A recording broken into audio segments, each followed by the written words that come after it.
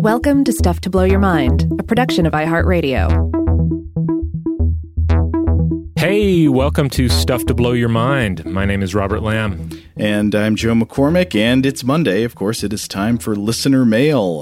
I don't know if I have anything interesting at all to say at the beginning of this one, except should we just jump right into the moons of Mars? Let's do it. Right into the arms of Mars.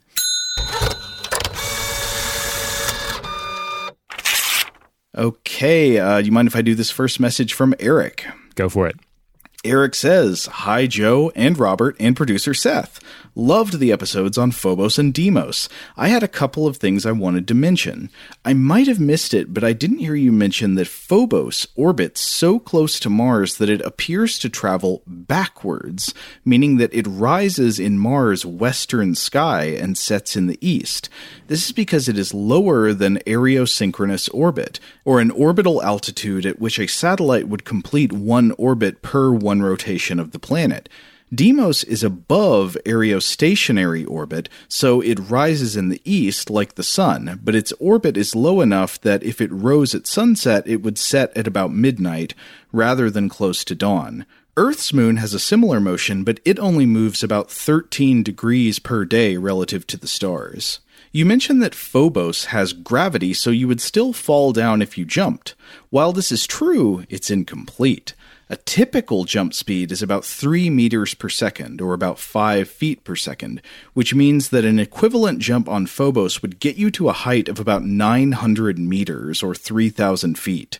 The escape velocity of Phobos is 11 meters per second, which is quite a bit more than your typical jump speed of between 2 and 4 meters per second.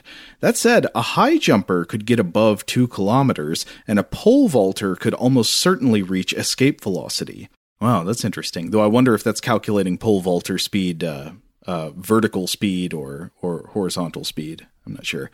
But anyway, Eric goes on, Deimos is another story.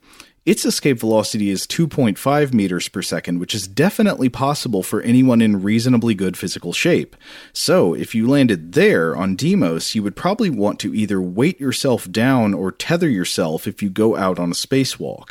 Note that my numbers don't take into account the fact that the force of gravity decreases as you get further away from the surface, or the dramatic changes in gravity due to the extreme variation in terrain height, which on Phobos varies from 0.4% to 0.9% of Earth gravity at the highest and lowest points, respectively. Anyways, just some things I find fascinating about the Martian moons. Thanks for the great episode and keep up the good work, Eric. Oh, that's excellent. Thank you, Eric, for writing in with that. I know the backwards nature of Phobos. I know that came up in the research, and for some reason or another, I ended up not putting it in. I think I just maybe got too distracted by the other weird things about it. Mm-hmm. But yes, this is very much the case. Yeah, awesome email, Eric. Thank you. Love stuff like this.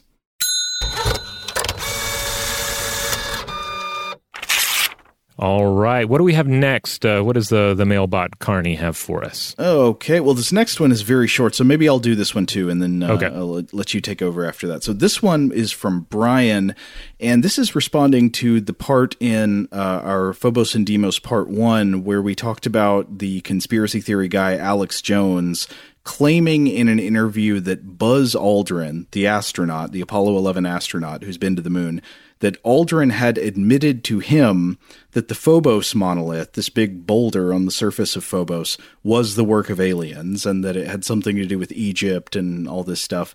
And I was like, what? I don't believe Buzz Aldrin said that. So I looked it up, and in the interview that he was referring to, the claim he attributed to Aldrin was actually something Aldrin said to make fun of. Like, he said it as a joke and then explicitly disavowed it. He was like laughing and said, obviously, I don't believe that.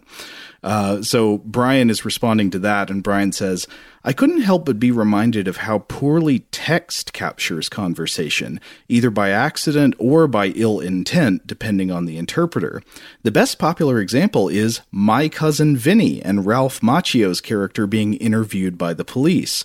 Rather than repeat the issue, here is the video, and Brian attaches a link to this scene from My Cousin Vinny. Rob, do you know this movie? Do you know the scene? I do not. I've never seen My Cousin Vinny. I'm just vaguely aware of it because of, it's supposed to be good, has some good performances, good actors in it. Yeah, this is a classic, legal comedy, I guess. It's like a weird, like, it's a fish out of water movie. So it's got Joe Pesci playing this tough guy from Brooklyn who happens to be the cousin of a kid played by Ralph Macchio who gets falsely accused of murder in a small town in Alabama while he's on the way to the beach.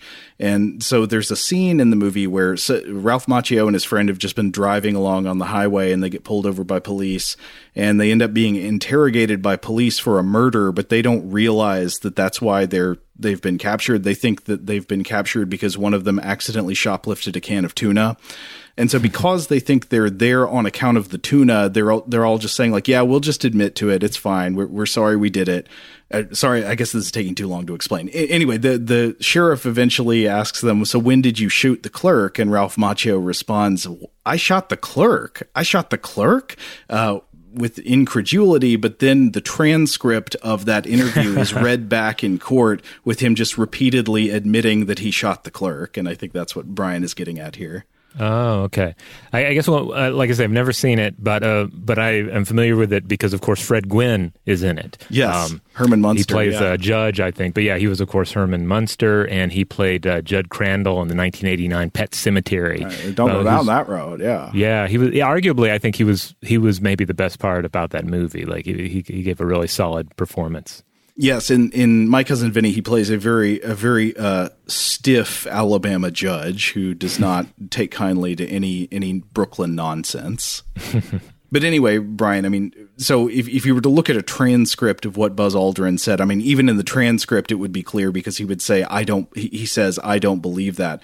But if you listen to it, it's even clearer because he's like laughing when he's saying the thing that is attributed to him. I mean, nobody genuinely listening to this could think that he literally meant, yes, that the aliens were practicing building a pyramid on the moon Phobos. So that's obviously not what he meant, and it's clear through what he says later, but it's also clear in the tone.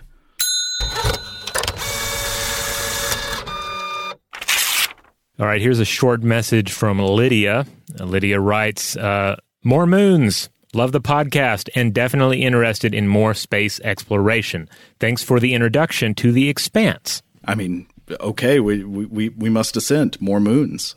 Yeah. And indeed, The Expanse continues to be a fun series. I think they have like the TV adaptation. I think they have maybe one more season coming out, maybe two. I don't know. And then it's one of those that I think it could potentially be picked up by somebody else.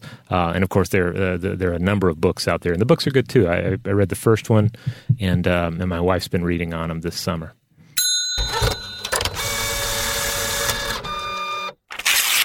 All right, this next message is about bones in Wyoming. I think this is a response to an episode where we asked whether we had any listeners in the very sparsely populated U.S. state of Wyoming, and we heard from Brandon. Brandon is not the only Wyomingite. What do you call them? Wyomingers? Not the only one to respond, but Brandon says, I exist. During your episode about bones, you mentioned Wyoming, and surely I am not the only avid listener to your podcast, but I most certainly do exist. In the interest of full transparency, there are much better places for you to come in Wyoming than, Brandon says, that structure. I think we were talking about a house made out of bones that's somewhere in Wyoming. Right, or it's made with rocks that contain fossils. That's something right. To that extent. Yeah, so Brandon says, I have seen it myself, talking about this house, and you're going to have a hard time setting up. Wait, this is referring, I think we said we might do a live show there. Anyway, Brandon says, the Medicine Bow area itself, though, it's worth a visit. A lot of Native American history there, and you can actually see very close an actual medicine wheel. Brandon. Oh, well, Brandon still did not talk me out of it because this still sounds like a great place to record. We'll go there. It'll be difficult to set up. We won't tell anybody about it, so it'll just be us. Right. And then we're done. And you'll never know if we were actually there or if we're lying. Yeah. Yeah. No, we would actually go there. Okay. But we wouldn't tell anybody. Or maybe, we'd let Brandon know. Then Brandon could watch like through the window. I can't remember if it has windows or not. You'd sign it some way. Let Carney press his hands into the wet cement and sign his name.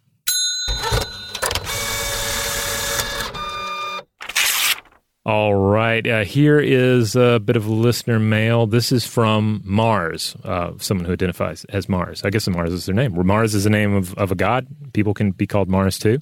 Go for it. They write, "Hello, Robert and Joe. I have happily added Stuff to Blow Your Mind to my listen list since the beginning of COVID and check off most episodes, except, I'm sad to confess, I avoid Weird House Cinema for the sole reason that my current viewing list is longer than my life expectancy, and I don't want to add any more must-sees." Fair enough. They continue, "I make my living in the aviation industry and have been watching the evolution of drones closely, not often with excitement. However, this one really got me interested. The Smellocopter. I am completely in awe of this type of development. See," and then they included a link. "Although, does this bring us closer to the singularity? Anyway, love the show and love the rabbit holes I can get sent down. Keep up the great work. Mars." So I followed through to this link. So this is a link to an article on the webpage for the American Society of Mechanical Engineers, the ASME, and the article is called An Autonomous Drone Searches with Smell from April 2021 by Michael Abrams. And so, yeah, it describes this tiny autonomous aerial vehicle that is guided by smells that was designed by researchers who were like, hey, you know, our cars are starting to sort of see based on light, and our phones are listening, right? So why not add more senses to robots? And so they tried to make this olfactorily sensitive, if that's a word, robot that is based on the olfactory anatomy of moths. I'll just quote from Abrams' article here. "Moths are some of the most sensitive chemical sensors of the insects.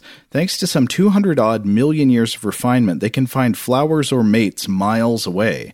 They are also easy to breed and handle. The Manduca sexta hawk moths used by the researchers are palm-sized with antennae that are roughly toothpick in diameter. The moths were anesthetized in a refrigerator before researchers detached the antennae, which stays biologically and chemically active for 4 hours. Researchers connected the antennae to a circuit board with tiny wires placed at either end. They attached the antennae sensor to an inexpensive off-the-shelf quadcopter to create the device. When the antenna picks up a scent, it sends an electrical signal to the circuit board that directs the drone according to a simple algorithm." This is dark. This is weird. It goes to places I didn't expect. The Smellocopter. Yeah, it has a cute name, though. I did not think we were going to get like a Bioborg thing here.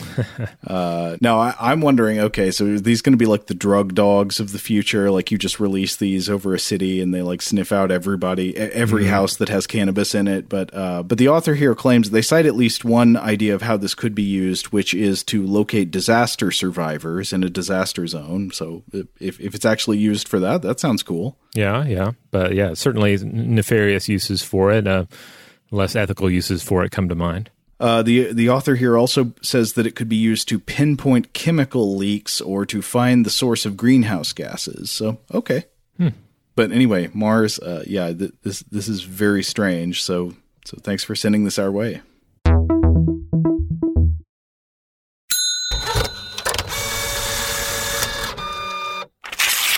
All right. Our next bit of listener mail is one we meant to record. I actually did record for last week's listener mail, but then we held it back. Yeah, this was from one of the many Dans that wrote to us last week. We originally recorded a response to it, but this message mentions the Digital Underground, the hip-hop group, which we discussed in our response. And then right after we recorded the episode, but before it was released, we saw news on the internet about the death of Gregory Jacobs, also known as Shock G of the Digital Underground. We thought it'd be kind of weird to release our talking about that without addressing the fact that he'd passed away, so we wanted to re-record it for today. Yeah. All right, this one comes to us from Dan and says, "Hello, Robert, Joe, and Seth.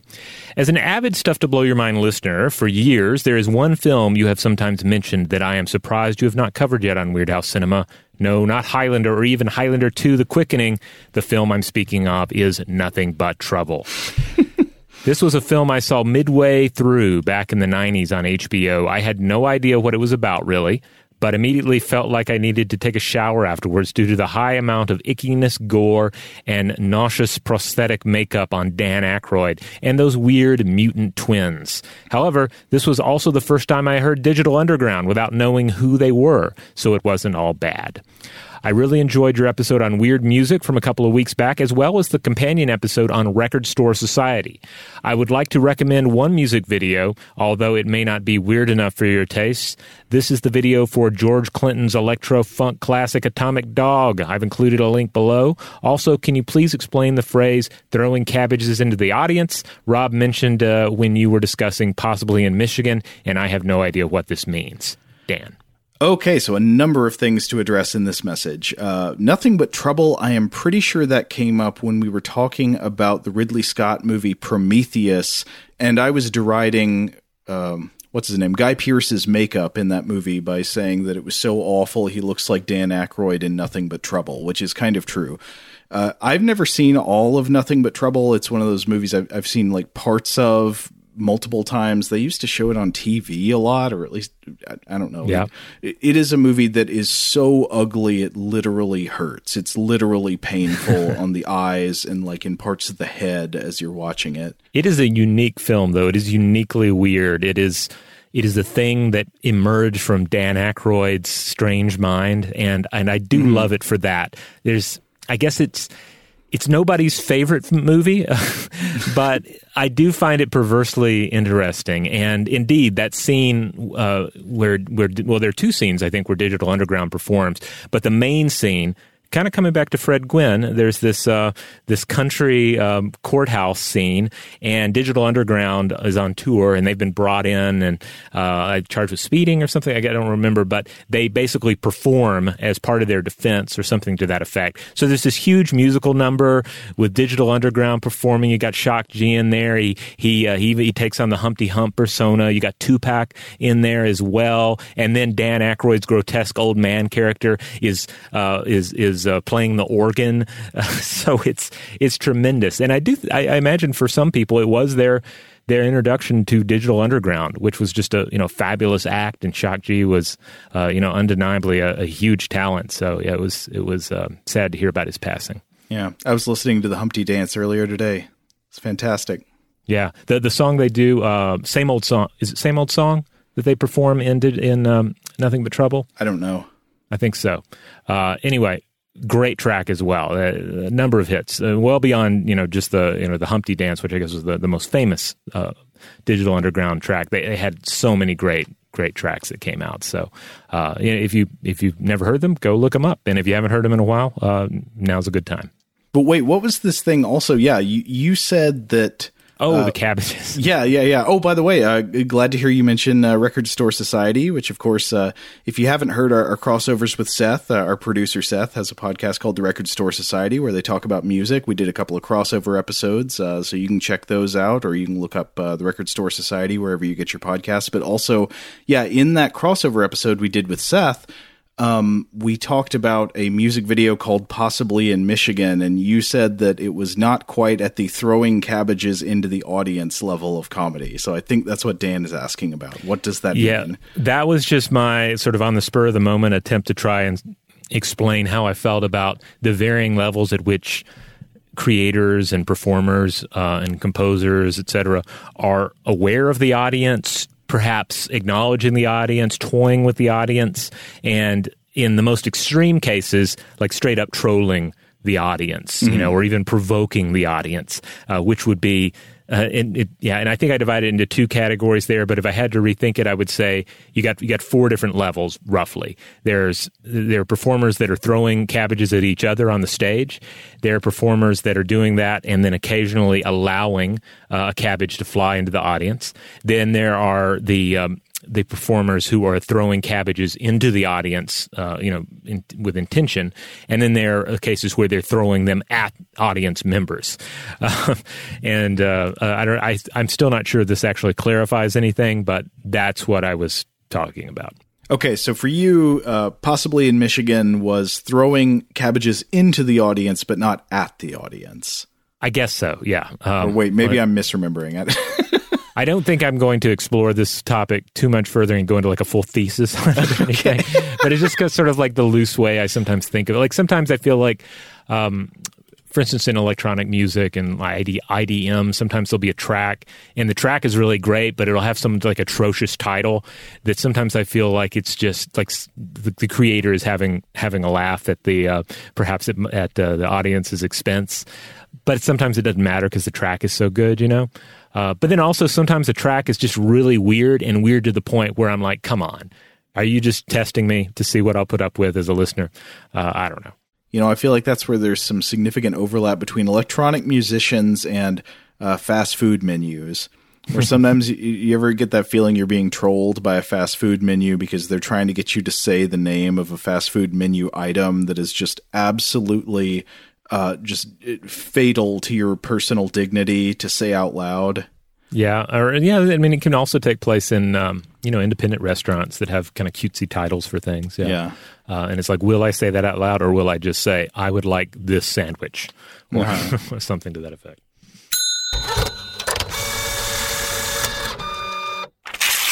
Is it time for Weird House Cinema listener mail? I guess it is. We already sort of got in there in the last message. Okay, so this is from James. James says, "Hi guys, I've been listening for several months and have been loving the podcast, and I'm overdue in reaching out to give you props. Regarding the TurboGrafx 16 segment of a recent listener mail episode, I think this all got started when we were talking about Gunhead having some kind of adaptation for the TurboGrafx 16. But anyway, in a previous listener mail, somebody brought up a game for the TurboGrafx that was like the most bizarre concept. It was like a racing RPG. So you'd have to go around to different places on a map and like meet and talk to people and convince them to race with you. A fantastic concept. But James here has an answer of what this is. James says it is a racing game. It is called Final Lap Twin. It's actually a hybrid RPG racer with an overworld map complete with random encounters in which defeating opponents in races earns you character money that can be spent on various car upgrades in towns. There's an interesting boss battle mechanic too. It's a terrific game. I mean, that sounds so weird. I kind of have to look it up. I'm wondering what other types of like niche games could also add an RPG element. Could you have like an RPG pinball game where you have to like go around to different pinball cabinets and like talk to people about them? I don't know, maybe. I mean, it sounds kind of good. Put the right spin on it, and maybe somebody will make it. I mean, in a way, it reminds me of the various mini games that you have in sandbox games, you know, like big Grand Theft Auto or Cyberpunk style things where you're doing a lot of role playing and whatnot, and then you're talking to people about playing pool with them or playing poker with them or engaging in races with them. Right, playing cards in Red Dead Redemption and stuff. Yeah. Which was fun. That was my favorite part of that game, I think. Yeah. They should just have made a full-on poker sim. My funniest experience ever playing that game was I spent a long time playing cards in a room where like night and day came and went, and you know, in the game, not in real life. But I won a bunch of money. I was like victorious, and I walked out of the cards room, and then just immediately, the moment I walked out the door, witnessed my horse getting hit by a train.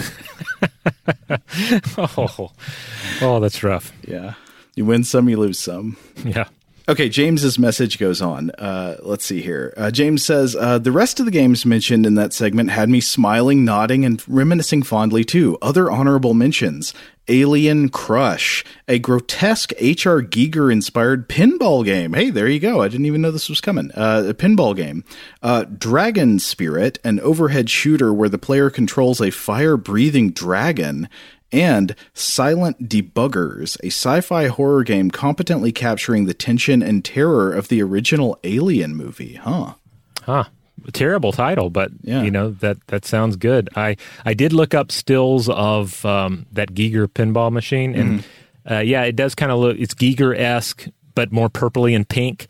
Yeah, it's like, what if you were playing pinball, but the pinball was the insides of an alien you were dissecting? I just looked it up. Alien Crush has a really good picture of an alien on like its box art. It's got this thing with many eyes, kind of a big pink V with, you know, I don't know, at least 10 eyes. Anyway, James goes on, I've been loving the Weird House Cinema episodes as well. I was intrigued enough by your discussion of frogs that I bought myself a used copy on eBay while listening to the pod. I trust it will be $4 well spent. James, let us know the verdict once you watch it. This goes back a ways, but the Battle for Endor episode brought back enough nostalgia for me to dig out the old VHS copy that my dad helped me record back when it aired during one of their rare free preview weeks back in the 80s. Oh, this is when they'd give you like the Disney Channel for free for a week. I remember this. People would tape a lot off of it. Yep. You'd bust out the VCR. You'd program the VCR, or you'd be there to manually remove commercials if it was a channel that had commercials. Yeah. Yeah. And then James says, and wow, that one may have been best left to my childhood memories, as it does not have the same charm for me as an adult. You guys are brave. Smiley face.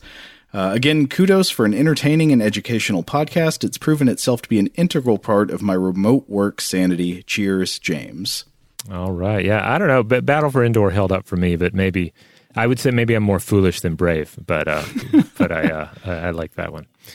And again, I should mention that those Ewok movies are on Disney Plus now. They finally they listened to us, I guess. They were like, Rob and Joe said that we need to put the Ewok movies back up. Or we need to put them up where people can watch them, and now you can. All right, we're going to go ahead and close the mailbag here, but I'm excited to pick up where we left off next time, because we didn't even get to more discussions of Sean Connery's accent in Highlander, and so forth. There's some good stuff. Yeah, already in the chamber for next week. So join us again next Monday for more listener mail. And hey, send us listener mail. Impress us. Send us something really interesting that we won't be able to resist reading on air. That's right. And in the meantime, you can check out other episodes of Stuff to Blow Your Mind and Weird House Cinema in the Stuff to Blow Your Mind podcast feed, which you'll find wherever you get your podcasts. And wherever that happens to be, we ask that you rate, review, and subscribe. And, tell people about us, So say, hey, we heard this cool episode on frogs, a fabulous motion picture. Just share us with your friends and family. Huge thanks, as always, to our wonderful audio producer, Seth Nicholas Johnson. If you would like to get in touch with us with feedback on this episode or any other, to suggest a topic for the future, or just to say hello, say something friendly, you can email us at contact@stufftoblowyourmind.com.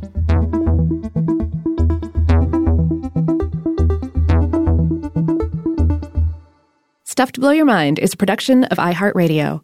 For more podcasts from iHeartRadio, visit the iHeartRadio app, Apple Podcasts, or wherever you listen to your favorite shows.